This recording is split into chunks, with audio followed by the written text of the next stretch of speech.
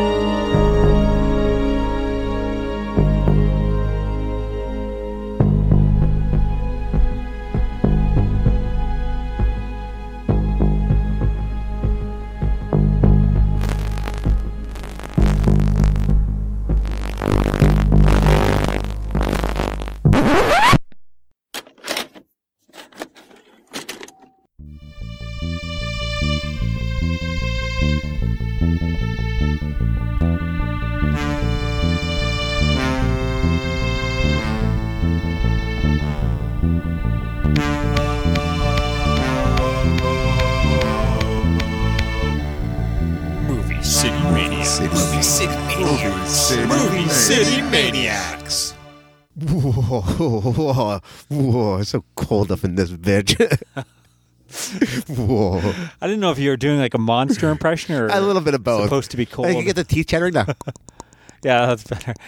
Welcome, everyone, to the Movie City Maniacs. I'm Kyle. I'm Maddie. And we are coming to an end of our Who Goes There, The Thing series with the remake / prequel from 2011. It's got to be a prequel, right? It's a prequel for sure, but you could tell, too, like, the studio wanted to do a remake and the powers that be are like, the writers wanted to do a prequel. Yeah. Which it's interesting to do that because that way they have like such a small window to choose from. They have to hit these marks. Yeah. Well, we can talk about why that happened and whatnot in a little bit.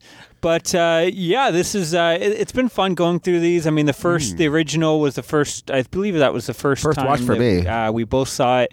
Of course, Carpenter's classic. And this movie, I don't know about you, but I don't think I've seen it since theaters. Yeah. So it's going to be interesting to see. I remember... Did you go see that with Steve Jones? Was that you, me, and Steve? Or was that It might have Adam? been. It might have been. But I remember enjoying it, so we'll see if our opinions have changed at all. With definitely, there's some very visible issues in there, which, again, we'll get into. But... anything exciting in the life of Maddie before what? Absolutely nothing. My life sucks. Well, I just wanted to talk about nothing. My life is also pretty boring, but I did want to mention 2 films I watched.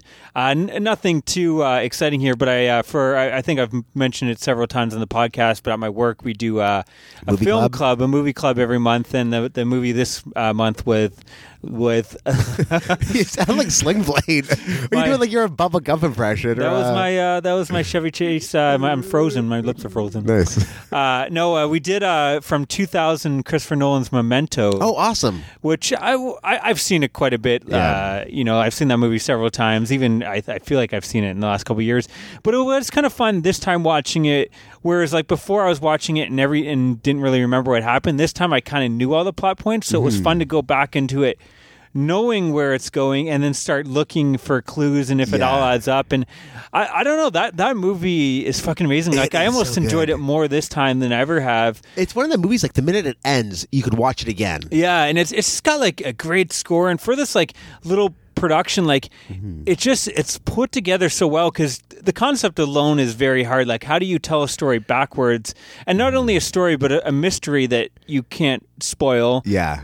But the way it's done, like the transitions and even like, and then you have the black and white footage that's going forward and how that edits together and it's just like, it's such a well-crafted movie. It's such an accomplishment when you watch it. You're like, wow, like what a masterpiece this was. And like for one of his first films. Joey Pants in that movie, by the way. Oh, he's amazing. So good. He's so despicable but kind of likable in the same way. I don't know if he's despicable. He's kind of more what's the word I'm looking for? Not smarmy, smug? Yeah, exactly. He's kind of like that. Like he's kind of always fucking with them. Yeah. But he also seems like genuinely cares about him. Yeah, exactly. He's trying to help him out, but he's going to have fun with his friend's condition as well.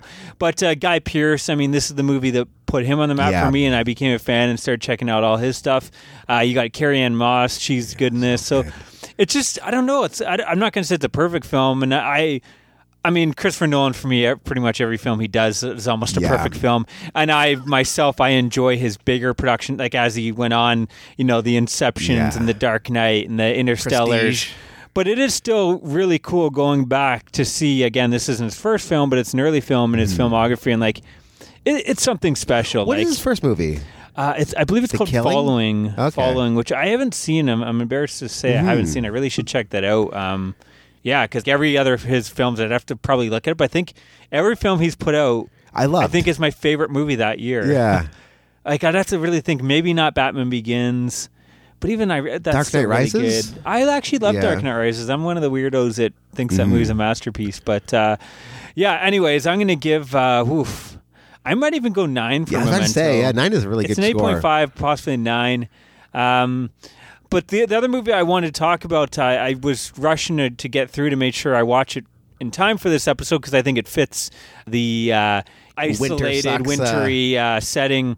From 1957, The Abominable Snowman, a.k.a. The Abominable Snowman of the Himalayas. Oh, shit. This is a very early Hammer production before they actually got into, I think it's one of their early... Yeah, before they did the Dracula and the Mummy and everything, they did this one. They existed before that. They did crime films and pirate swashbucklers and stuff. But I believe this is one of their first horror films, and it was quite enjoyable. It's one of those films, like, again, this is before they were doing huge successes and they didn't have the huge budgets.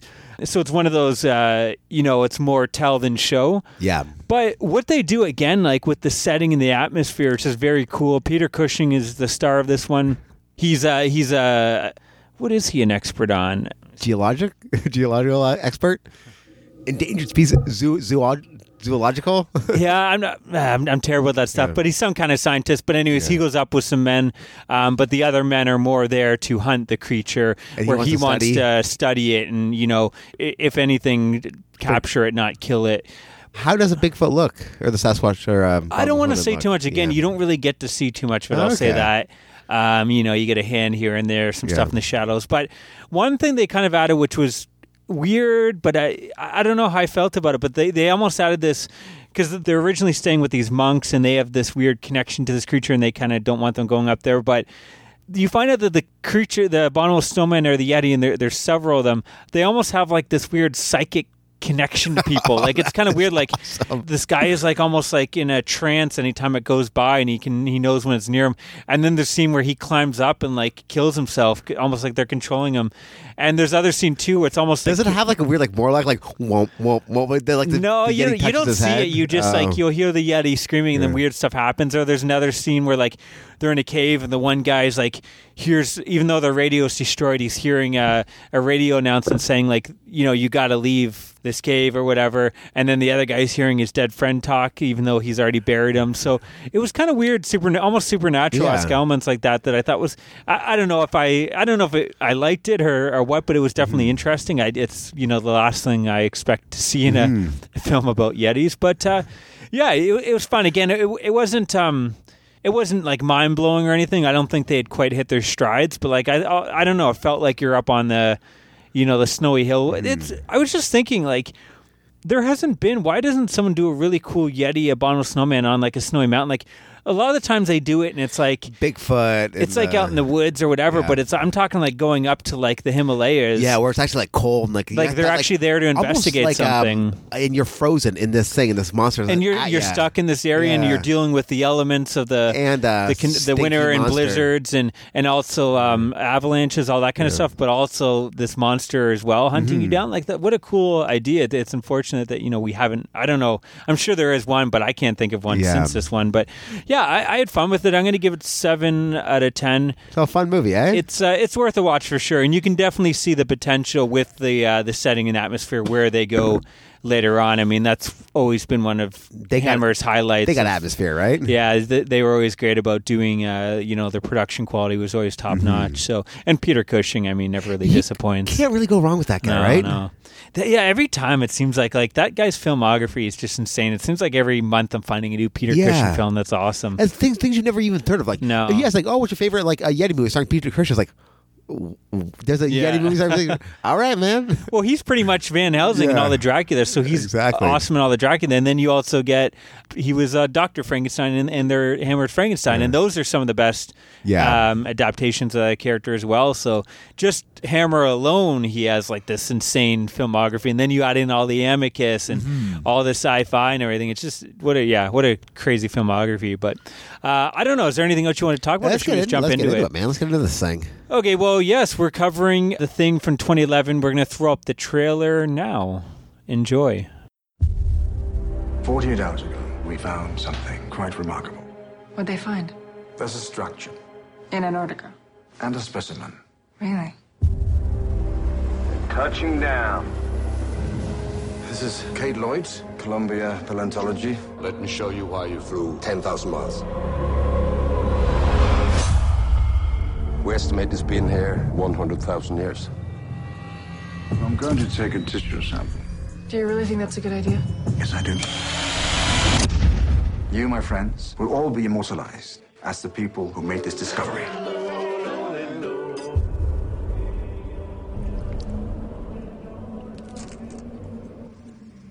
Did you hear that?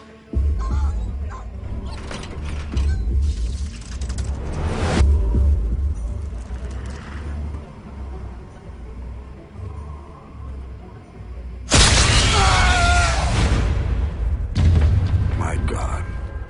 Somebody was attacked. But it seems everyone is fine. Either someone miraculously healed themselves, or someone is not who they say they are.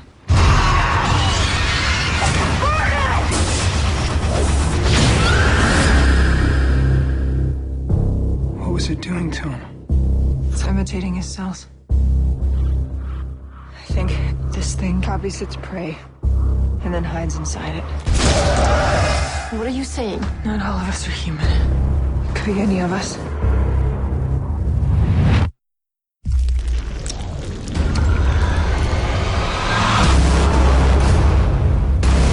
We can't let this thing leave. If it makes it out of here, millions of people could die.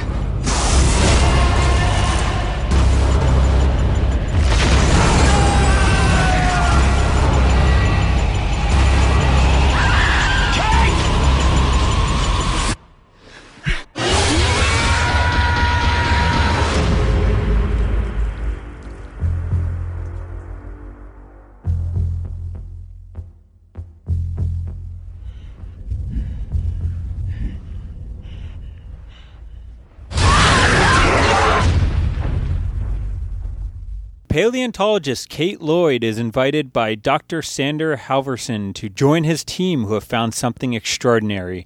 Deep below the Arctic ice, they have found an alien spacecraft that has been there for perhaps 100,000 years. Not far from where the craft landed, they find the remains of the occupant. It's cut out of the ice and taken back to their camp, but as the ice melts, the creature reanimates and not only begins to attack them, but manages to infect them, with team members devolving into the alien creature. Yes, we are here to talk about the Thing from 2011. Like I said, this is the remake / prequel. It's a prequel, but it's a prequel. I definitely get remake vibes out of there course. too. They definitely follow plot beats from Carpenter's film for sure.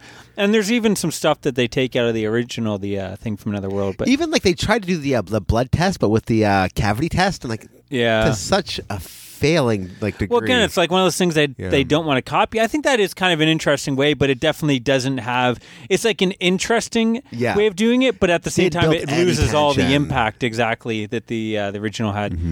But I guess before we dive into our thoughts on it, let's just run down the little history of this film. So kind of cool, I found out that I guess after the success of the Dawn of the Dead remake, the producers Mark Abraham and Eric Newman were looking of what to do next. And they came across John Carpenter's The Thing. And I think Universal actually wanted them to do a remake, but they felt like that's pretty much a perfect film. It'd be like painting a mustache on the Mona Lisa. I don't want to touch that. But I've always been curious about what happened before Carpenter's film, so why don't we do a prequel? And yeah, it's kind of cool that they did. It's kind of fun though, because they also mentioned we'd never do Jaws or remake The Exorcist because those are like perfect films. Yeah. But then I'm thinking, but you remade Dawn of the Dead. Like, isn't Dawn of the Dead considered? Is that not perfect on film? The tier of these other films? I don't know. But yeah, that's how this film was born. I believe they were looking at possibly doing some story with McCready's brother, which makes no sense. Him like coming up to find his brother? I don't know how he would fit in there, but there was talk of something like that. But yeah, so the studio ended up hiring, I'm not going to say this guy's name properly. Paul Smith? Smythe? Matthew Von Heiningen Jr. You nailed it. As the director, and Ronald D. Moore. I looked up the director. He did do some other films, but nothing that I really recognize, like more like probably films from where he's from. Yeah, because what was it, like Swiss? I'm not too sure. I'm not too sure where he was. Kind of cool that I was reading. So he was actually originally signed on to direct the Dawn of the Dead remake sequel. That like and Zack Day of the Snyder, Dead? that Zack Snyder, I believe, wrote and produced. And it was going to be called Army of the Dead, and it was going to be set in Vegas. That just came out, right? Well, that's the thing. But that got canceled, and that's how he ended up on this. Oh, which is like, on one hand, that would sadden me that we never got to do it, but now we are, because yes, that is the film that Zack Snyder's finally releasing. Yeah. I guess, like, what is this, 10 years later? Yeah, almost? it's crazy. I guess that would have been coming out in 2010. Wasn't there a sequel to Dawn of the Dead, like called Day of the Dead, starring Ving Rhames as well? Ving Rhames, yeah, that was something. I think that was a different studio altogether. Like it had no connection. I think Ving Rhames was a completely different character. For some reason they just never ended up getting that sequel to the Dawn of the Dead remake out there, which is weird because that was I thought a decent success. Yeah. But yeah, kind of cool that he was set to direct that and ended up on this.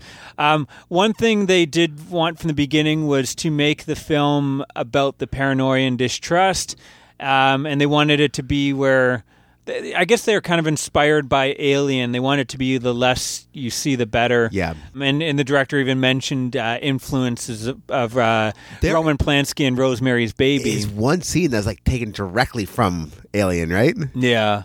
Well, what's funny about all that is the film kind of, and we can talk about what happened over time, but he was not happy with the final turnout of this film. I don't think many people were happy with the final turnout of this film. Because, yes, this is the complete opposite of this movie. Yeah. This movie, like, the paranoia is there, but it's all about, like, how much of the creature can we show, and it's all, like, jumping around, and it's constantly popping out all the time. You really miss, like, of course, like, the 80s film had these big bombastic effects that were ahead of its time and, like, gross and, like, holy shit. But when it didn't have those effects, it was like this really subtle. It was tense. This movie is lacking tension. Yeah, exactly. This is missing the subtlety of the 80s film, I find. Like this film, it's like the creature's jumping around. It's always showing itself. And like, I don't know, you never really got a lot of that paranoia and who to trust. Like you get a couple moments, but it's definitely not the same where, you're watching everyone's move and when did that person turn.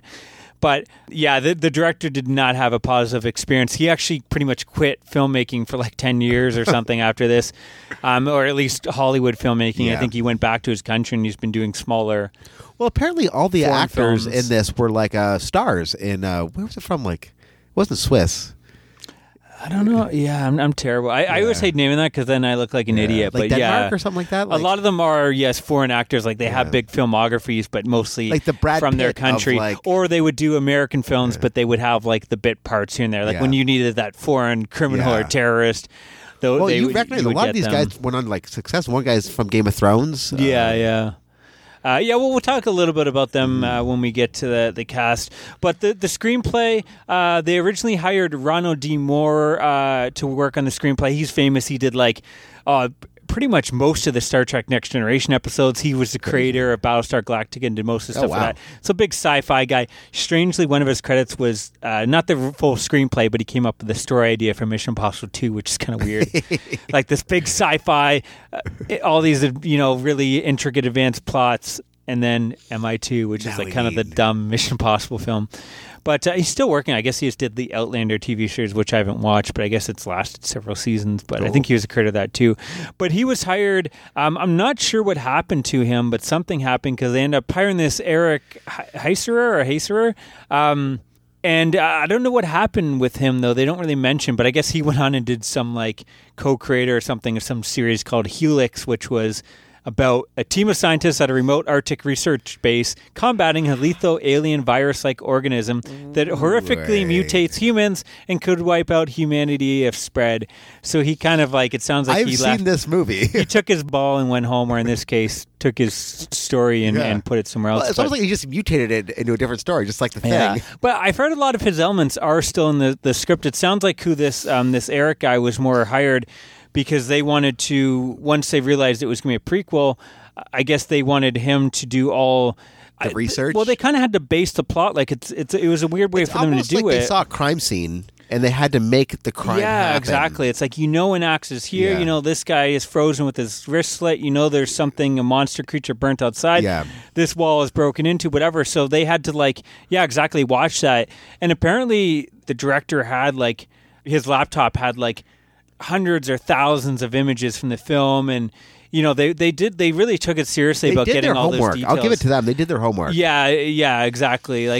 That's one thing. I mean, this movie definitely has its issues, but that's not one of them. I mean, even the helicopter, they got the same helicopter, and it's got all the logos. It's painted the same way. Every little detail is kind of in there, which I thought was kind of cool. I guess even when they were doing the sets, they were like, well, Kurt Russell is 5'10", 5'11", so the sets would have to be this big that he would have to walk. So they did the math. Exactly. And even, I guess, in the commentary, they mentioned that one of the remains that Kate Lloyd is examining is actually one of the dog props from the original thing. So crazy. But yeah, anyways, I think that is definitely one element that they were successful on. The story, of course, we know is who goes there. John W. Campbell. Again, we're not going to go too much into him. And then the score was done by Marco Beltrami. He has 131 credits. His name, everything from Scream and Mimic and Faculty to Hellboy, Terminator 3. A lot of remakes like the Omen remake, Woman in Black, Don't Be Afraid of the Dark, Carrie, World War Z. Recently he did Quiet Place, Logan. Actually, he recently just did Scary Stories to Tell in the Dark. Awesome. I'll say this straight away, and I don't know your thoughts on. I thought the score was very forgettable. I can't even. When the best score moment is? When they did at the fucking end, when you're getting the setup to the 80s film. Yeah, that's exactly when that comes in, it's like, why was it not in the whole movie? That comes in, you're like, oh shit, yeah. It just it's so good. In the beginning, they had it a bit in the background, like the dunk thing, like, oh, cool, this is gonna be all right. Then it just kind of completely. And looking at his credits, he has 131 credits, but I've seen a lot of those movies. I really like all those movies. I can't remember. I don't remember the score in any one of those. So, I mean, not to knock the guy. Maybe it's just one of those things. If I went through them, I'd notice how impressive some of them were. But he's definitely not a guy that creates scores that really stand out to me. I guess we'll just quickly run through the cast, and then we'll get into our thoughts on the film. So we got Mary Elizabeth Winstead. I love her. She's like the genre queen. I think from Final Destination 3, and maybe that's why I love that film so much. I know you're not a fan, but that's always been one of my favorites. She is so cute, right? But she's got the charming and then just again, she's got the chops too, right? The talent, and also she just picks movies that I want to watch. Black Christmas remake, maybe not so much, but she was in Grindhouse, the Death Proof sequence, Scott Pilgrim, 10 Cloverfield Lane, the Fargo TV series. Apparently, she's coming up in Birds of Prey, the new. Apparently, she's in Abraham Lincoln Vampire Hunter. Have you ever seen that? I haven't. I picked it up for $3 for the 3D Blu-ray disc. So I need to. I'm curious again. Now that I see that she's in it, I kind of want to watch it. But yeah, she just does a lot of movies that I enjoy. But she plays the paleontologist in this. They come in and she's doing some work on a bear, and they tell her if you're interested, this is going to be a big deal, but you got to come up now. No. Yeah, exactly. You got to drop what you're doing, and she jumps on. They wanted her to be quite a bit different from Kurt Russell. One of the things they said she's actually kind of more inspired by Ripley from the Aliens films. That makes sense. She's kind of the female leader, kind of badass, takes charge. Of course, she's got the flamethrower.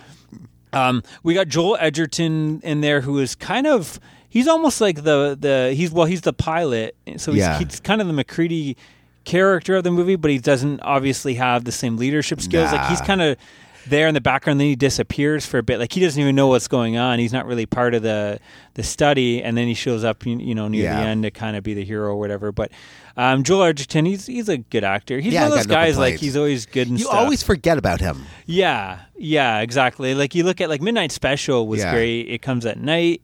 Yeah, just a lot of stuff. I'm looking at his credits, and it's like, apparently, he was Owen in the Star Wars prequels. I forgot about that. But weird. He's one of those guys, like, I'm not going to say I'm an Edgerton fan. I'm not searching out movies that he's in, but every time if he was in Abe Lincoln Vampire Hunter, you wouldn't watch it. No, but, I'm already watching that now for Winstead. But, yeah, we got. I'm not going to go through too much of the cast because a lot of them, like we mentioned, are kind of. The one cat's Game of Thrones. The one cat's Community. I've noticed. Well, Ulrich Thompson, he plays the Doctor of this film. Yeah, he was kind of an interesting character because he's almost more of a throwback to the Doctor. Yeah, because he was a bit swarmy, Thing from Another World. Something was up with him, but nothing came of it. You know what I'm saying? Yeah.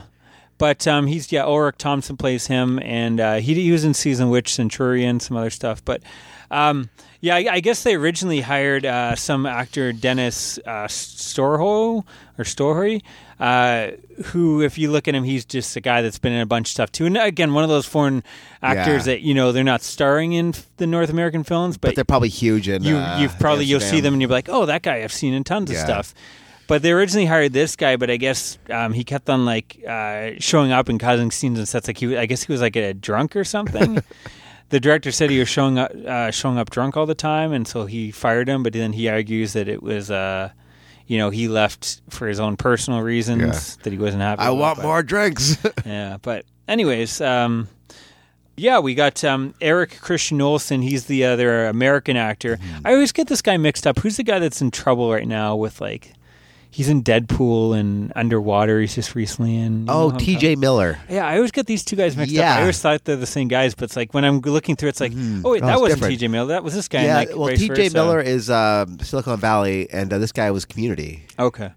This guy is NCIS Los Angeles. I guess he's been doing that for 100 episodes or more or something. I didn't realize too. Did you remember they did a Dumb and Dumber prequel called Dumb and Dumberer when Harry met Lloyd, and it's them as teenagers? I was just going through his filmography, and I totally forgot about that because, I've seen the Dumb and Dumber sequel, but I totally ignored this one when it came out. But he played Lloyd Christmas. I would have lost money on that. Yeah, that's totally one of those things. I knew about it then and remember the trailers, and it's just cleared out of my mind, and it's like, well, for obvious reasons, right? I guess I didn't run out and buy it, but he's in there. He's just one of the scientists. Like the original film, and almost I guess the book. There's a lot of characters in this. I find there's I don't know, what is there, 12 or 15? Yeah, and you don't. They kind of all blend. I mean, again, maybe we're being racist here, but I thought they all kind of just were foreign guys that kind of blend in. Even the other girl, what did she do? I don't know what. No, well, again, I think she was female, so she stood out because she was the other female there. But no, none of the characters had that much personality in this. Other than the scientist is kind of the evil scientist guy, and the one guy who couldn't talk. Yeah, didn't speak English. That's is that Lars? Yes, it would have been Lars. Lars is the guy that, and he's the guy that I don't think we're spoiling because we know it's prequel, but he's the guy that opens up the John Carpenter's thing. We'll just say his sole job was to be the guy who doesn't speak English, right? Yeah. And then, you got a bunch of people. I'm not going to go through them all because again, they're kind of like you mentioned, they're all forgettable. There is the Joel Edgerton's character has his buddy. Yeah. The other pilot. And Derek Jameson, the other co-pilot. But again, none of them were that. Memorable. I hate to say it. This whole movie. Could be, okay. We'll wait. No. We don't have to wait. Let's get into it now. I think that's one word sums up this movie, and that's completely forgettable. Right? Am I wrong in this? I watched this last night, and on my way here, I'm like, what happened? I don't remember anything about this movie. I think, and maybe it would have I remember seeing theaters, that was fine. Yeah. But I think watching it after even the original, but definitely watching after the Carpenter film, it's it's a huge drop in quality. It is. It still has those interesting elements. So you have a group of people. I love movies where they're stuck in one desolate location. I love that. The bottle episode kind of deal. Yeah, exactly. And I like whether it's creature outside. I like the setting. The winter, the Antarctic. But everything else is just some ideas are interesting as hell, but they just didn't. The fact that they were CGI'd plus. Yeah. puppets just really didn't make sense. I guess we can talk about that now. So that's a huge. I think everyone that talks about this film knows about that. Alec Gillis, I believe, was one of the creature effects supervisors. Anyways, there's a bunch of them. Actually, these are the same guys I found out that also were hired when Ridley Scott, which how cool would have that been, was going to do I Am Legend. And he was going to do he hired these guys and they did tests and they were actually going to do makeup and everything. You can find the tests online for that movie too. And they look incredible. Badass. You could actually see the for the vampires, you could see they made the skin this way that you could actually see like the veins and everything inside. But like, it looks so cool. And that movie, same thing. That movie's at least a decent movie, but it really loses a lot with the terrible CGI. And this film, it's like it's an okay movie that really drops because of CGI. But yeah, they actually, you can find like footage online, and it looks incredible. They did everything with practical effects, animatronics, and this is like animatronics and all these practical effects of this day and age, so they were even more advanced possibly. Yeah, making of this, they had like really cool monsters looking guys. They had it all set up. They had the animatronics and whatnot. But the guy, the two facer attack, you seem like, and it's actually like stretches and it looks like Great. It looks real. And I guess they showed it, and people came away saying, it kind of felt 280s, and it's like, yeah, that seems. So the producers freaked out, and it was supposed to be like from the beginning when the computer effects, they mentioned it was going to be to create extensions on some of the animatronic effects. So just little things here and there, touch up the little things that are a bit awkward from the practical effects, and then they would use it for matte paintings and set extensions. Yeah, that was what they were supposed to be, and that's what like these guys close up into the end thought that's what it was going to be, because this movie I think they didn't finish until like 2 weeks before release because they were fucking around with it. But they pretty much like redid the whole movie after the people didn't give it a positive rating during the press during the advanced screenings. That they went back and they just redid everything in CGI. That's crazy. And there's even crazy stuff which we can talk about with the ending, but there's even like the ending they redid and actually like covered up an alien creature that we never even get to see in this version with like CGI. It looked like something out of Resident Evil video games. It's awful. Do you know what I'm saying? Like not even like ones from like PS3 Resident Evil. Like it just seems like what am I watching? I mean, this film is always going to be a lesser Carpenter film, but I think if you had good effects, it could have been like it would have helped. There, it would have helped. I mean, you would have still had the problems where the characters aren't that interesting and whatnot, but like. That would have been huge, whereas now we have an okay film with atrocious CGI. And it's really unfortunate, too, because even like the designs and the ideas behind the creatures are great. They look great, like, but... when they're splitting apart and all that stuff, or the guy's carrying him and all that stuff. Even like when they're in the helicopter, the guy's face splits. It's awesome. That would have been cool, but it just looks so bad. Exactly. It's like you appreciate the idea, but it looks so bad that you can't appreciate it.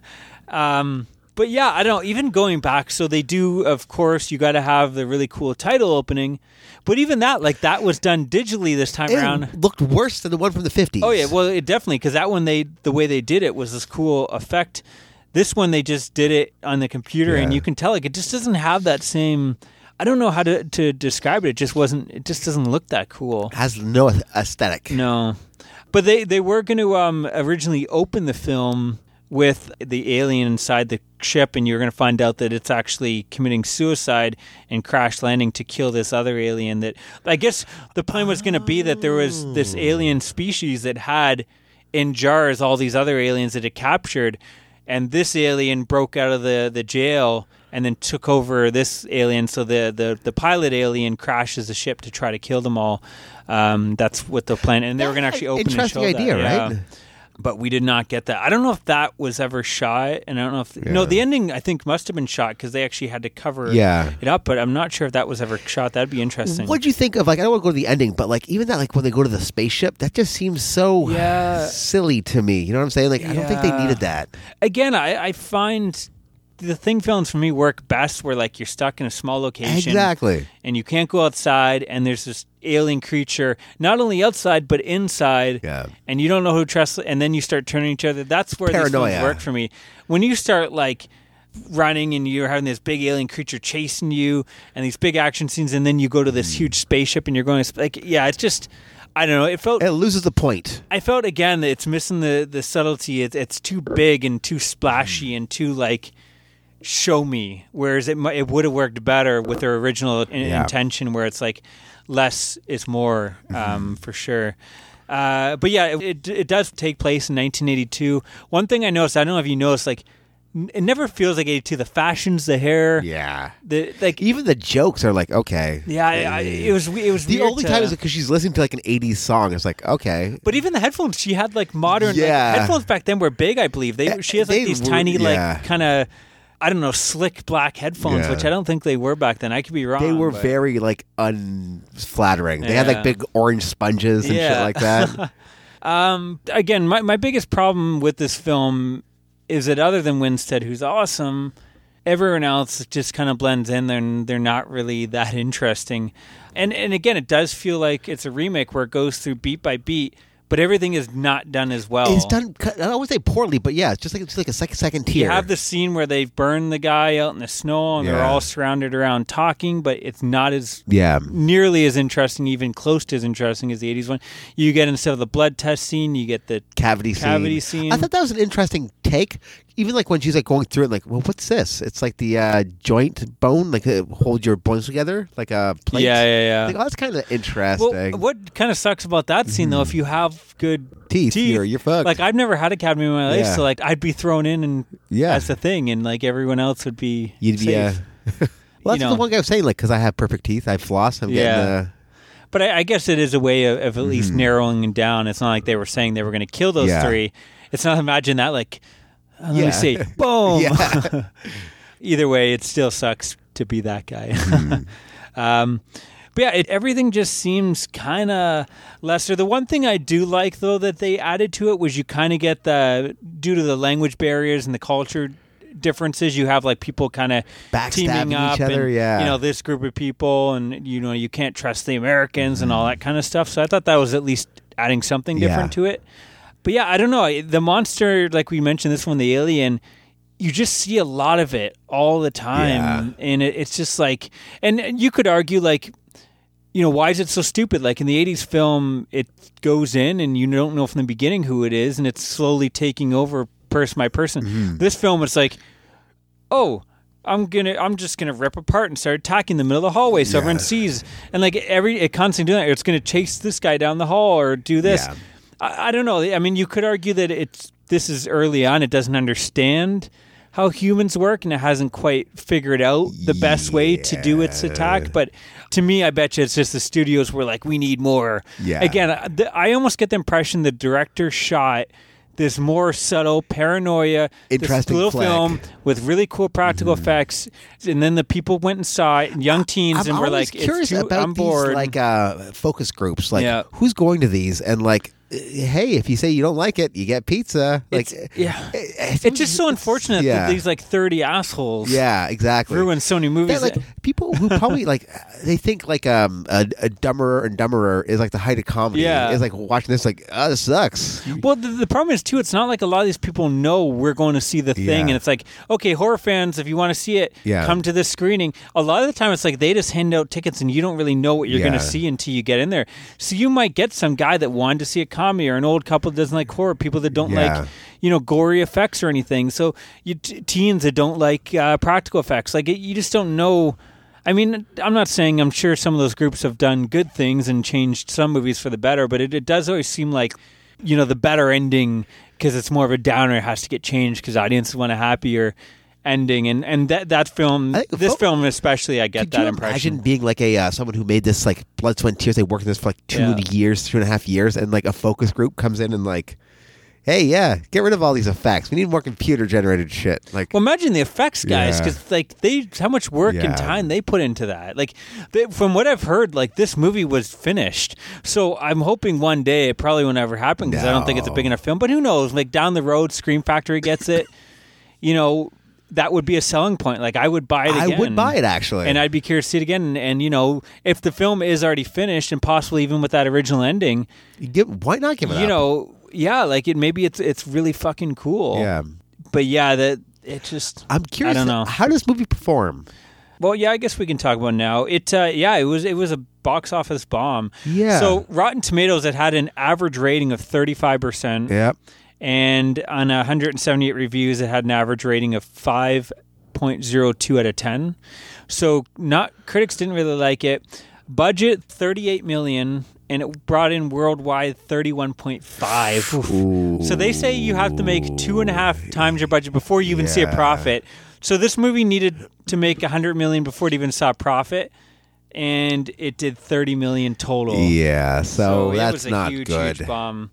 And maybe I guess this was the height of like remakes too. Everyone was kind of like remake burnout too, right? So they tried arguing like, it's maybe if you didn't know The Thing, like a movie titled The Thing just doesn't attract people, and it's like, I don't know. I think it's just it wasn't a very good movie. Yeah.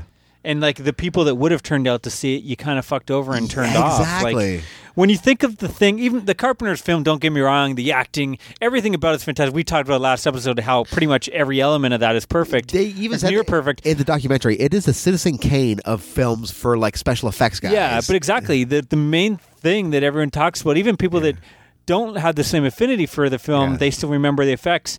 So when you hear they're doing a new thing, the first thing you think about is like, oh man, how cool the effects can look now.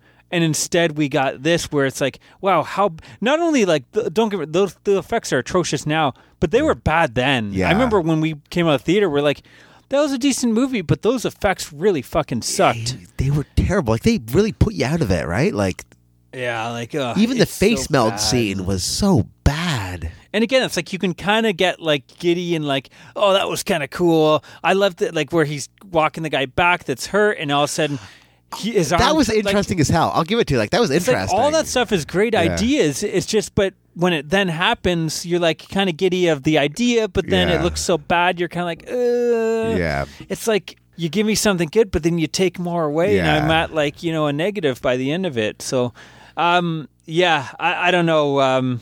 I do have some more to talk about for the finale, but I guess we can talk about that in spoilers.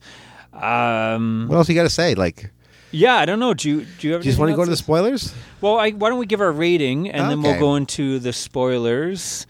I was thinking about this a lot all day, and the movie pretty much exited my brain the minute the credits were done. So I'm going 5.5 because I still enjoyed some of the ideas, and some of it was done. Well, again, it is a great concept of people trapped in one location, but with a monster, and it wasn't like a Thing sequel. I would probably give it like 4. What I liked about this film is like, oh yeah, there's an axe in the door. There's a thing that's burned, and like I don't know. I wonder if I would have enjoyed it more when I'm not watching it after the Carpenter film and not comparing it, just because again, like.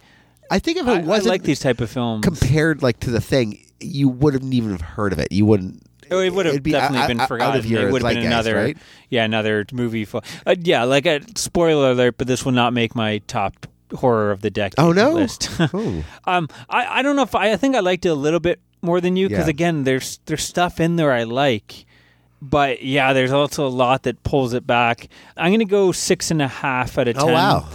It's not quite like it's not good, but it's kind of like that. Okay, has close to being good, but then every time it gets close, it kind of, pulls itself back. Like I like 6.5. That seems high, doesn't it? Like, well, 6 is an okay movie, so it's like again, 7's like a good film.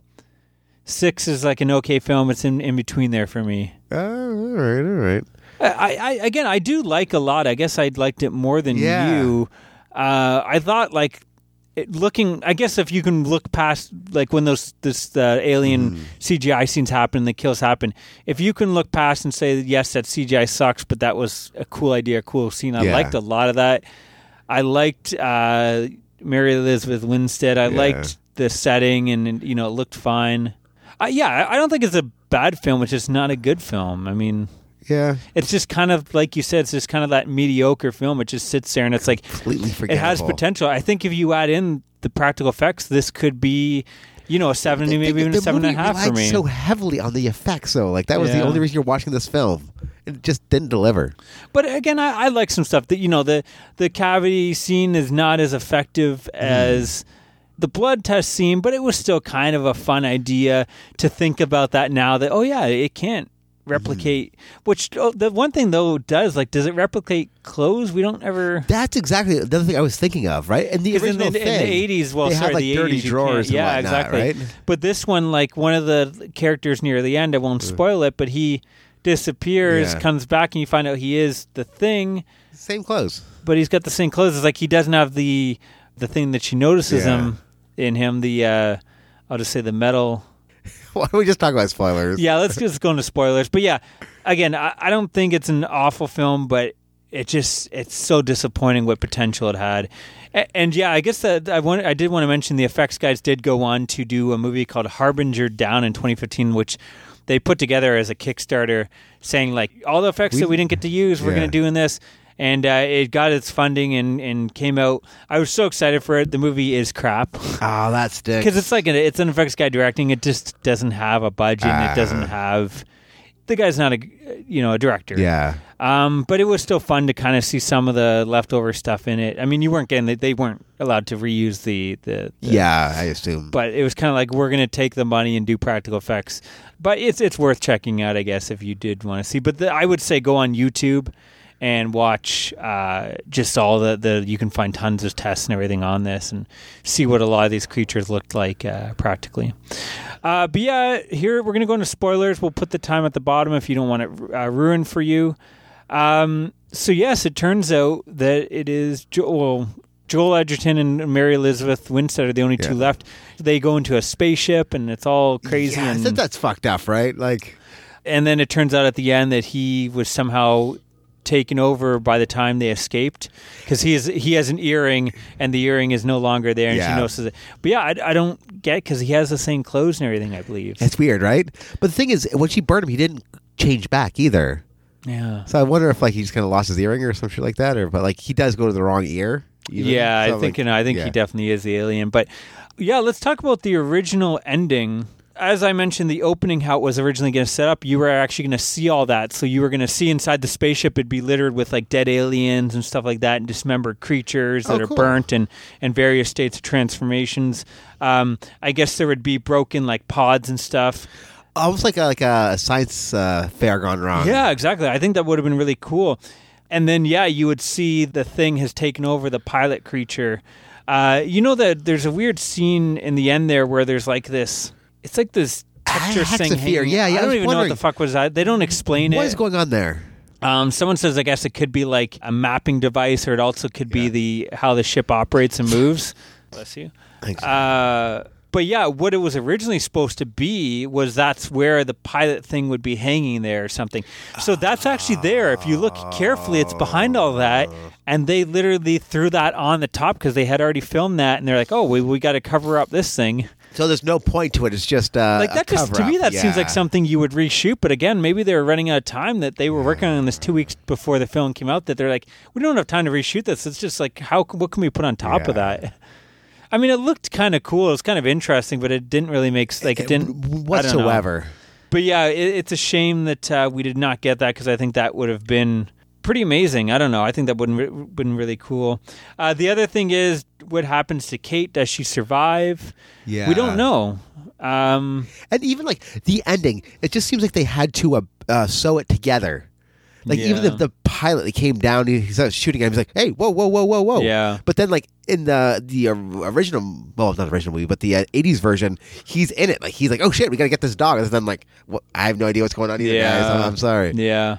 But I will say when that score comes on, like you're excited. That's almost the best part of the movie. Even the cat, like the guy who had the slit throat and the slit wrist, like I wonder what happened there. Like so that they actually filmed too, and that's a deleted scene on the Blu-ray and the DVD. Okay, so it is on there. So it's weird that they cut out things like that. There's another scene too where another one of the characters dies, and they find him. And he starts turning, and he does the scream, which is, again, not as good as the original, but again, the 80s version. But again, another scene that was kind of almost a remake. Yeah. But yeah, so there's on the Blu-ray, there's a bunch of deleted scenes that are actually decent. But that's one of them. And the other one is you actually do get sick. So he's in the room, and he hears like the thing outside, the the thing coming from. So he does that. He slits his wrist, walks over, sits on the chair, and then slits his neck. It's on the Blu-ray. It's like, cool. Why would you cut that out? Yeah, it seems weird. And it's this kind of cool scene where it has this almost like emotional music playing, and just what it added. Like, again, when I think of that Norwegian camp when they go there, you think of that scene, right? I remember the burnt alien with the face, the two face coming out. So it's like I want to know where that guy came from, and I want to know why the guy slit his wrist. That's exactly it. Why would you take out that scene? Yeah. It's just like the decisions they were making. Again, this is where Studio Brass should not be in charge of a movie like this. Like, be in charge of your 200 million superhero flicks or whatever. When it comes to a $30 million budget, let the fucking director do his thing. And I mean, at worst, you couldn't have lost any more money than they did. Yeah. You might as well let the director possibly release something that maybe would have became a cult film later on and would have made the money back in Blu-ray sales or something. Instead, you came out with something that who wants to run out and buy this when it hits Blu-ray? But I guess I did. But yeah, mind you, I think I bought it like it was like one of those cheap boxes. I bought it. Yeah, it was like I think I picked up mine for like $350. And I'm glad I did because I haven't watched it since. This is the first time. So, like, I don't think I'm going to watch it again, buddy. I guess that's it for spoilers. Yeah, no, I agree with you. I mean, I don't know when I'll be excited to want to rewatch the film. I'm going to keep it for my collection because I have the other two. Yeah, why would you? I'm weird like that. But I don't know. I need to watch. I didn't get a chance to watch the making ofs. I have a feeling it's going to be those very, like, those ones that come out now where they're boring and they're just like promoting the film. 14 minutes. And the director's acting like he had a good time. I want to see, again, I want to see Scream Factory get the rights to this film in 5 years, release it with the practical effects cut, and then have an hour documentary where the director's just pissed. And that would be, talking about how they fucked up his movie. Yeah. And even the cast and everything, I'm curious what their thoughts on it. Like, if you were a fan of the 80s film and that's why you did it, and then this is the film that you got, I don't know. Mm-hmm. I guess watching the three films, obviously, I'm assuming Carpenter would rank number one high above. What's your thoughts between this one and the original? The original one's so much better. Yeah, I like the original. I like the charm of everybody. Exactly. The original, at least, even though it has a goofy monster, I'll take the goofy monster over the CGI one. Yeah, I'll give it. Yeah, for sure. At least it didn't take me out of it. Did a little bit, I guess, but it didn't take me out like this one. Like, literally took me out of the film, and I was done. Done with it. I felt bad for the actors because it seemed like they had such a hard time trying to get in it. And it's weird, though, because I thought when we first came together, I thought we both were like, that was pretty good. Yeah. But it does seem like it's a film that has not aged well. No. Like, the effects are even worse. And it's not even just the effects, so we keep on bringing up the effects because they are so bad. But I think everything about it, and maybe it's just because we watched it after the Carpenter film. I think that might be it, too. But everything just seems lesser. I don't know. Yeah. Do you have anything else that you want to talk about? I think that's about it for me. Cool. Well, this has been our coverage of the Who Goes There adaptations, the Thing series. I guess one thing I did want to mention before we leave, it was just announced, kind of funny timing there, they are doing another adaptation of the Thing. Blumhouse, eh? Yeah, Blumhouse is going to be producing it. I don't know. Blumhouse used to be a name I would get excited about, and now that's like not so much. A24 is kind of the guys that Blumhouse used to be. Like, now they're just doing like big budget sequels and remakes and all the same kind of. It seems like they're making a lot of the same mediocre shit. And I don't know. I can't say. I guess I'm excited about the new Halloween film, but other than that, I can't remember the last time I've been excited about a Blumhouse film. So I don't know. Their name doesn't hold the same cred to me anymore. Hold water. So I'm kind of worried about that. I guess this is, though, so Who Goes There, I guess, started out as a bigger book, and the editor or whatever, they made him edit it down to a short story. So they recently discovered this original book. Oh, shit. The original story, like, in the past couple years. So the new movie is going to be based on that version where you get, I guess, more history on the alien and whatnot. So that might be interesting. It could be something different, but at the same time, you didn't have as much problem with it, but I had a problem with showing the spaceship at the beginning of the Carpenter film. In this film, we both had a problem with like going in the spaceship and it's too big. And so I don't know, when you start going into the history of the alien stuff, is that going to ruin the impact of it all if we're opening up with CGI aliens and, I don't know. Well, we'll see, but maybe it'll be like the opening scene of Critters. Like that has nothing to do with the actual movie. It'll just be like aliens. I'd be down with that. Right? I'd rather watch Critters than this film again. Yeah, fair enough. Anyways, we'll be back, guys. We're not sure what we're doing. We're still trying to figure that out. We do have planned next month is going to be the best of 2019. That's usually when we get that out. But we might do either an episode or two before it, or I don't know. We're going to figure that out. But we got some stuff planned, and then we're going to lead up to our big 75th episode. Oh, so, anyways, we'd love to hear your thoughts on this film. Were we too hard on it? Do you think the CGI effects are awesome and better than the effects, the Bottin effects in the 80s film? Let us know. You can get a hold of us on Twitter at Movie City Maniac. You can email us at moviecitymaniacs@gmail.com. And then Facebook, we have a page you can like and or a group page where all the discussion's happening. So come join us on there. We're still trying to build that community. It's slowly getting there. There's people that are talking here and there when they have something to talk about. But it'd be nice if we release an episode and, we got a bunch of people, a conversation kind of starting about people's thoughts. But, we're getting there. I think the whole year behind last year really set us back. So I think if we consistently get some episodes out and build this group up a bit. Anyways, guys, we'd love to hear your thoughts. So get a hold of us on there. We'll be back soon. And stay scared. Stay scared, yeah. Bye, guys. Bye.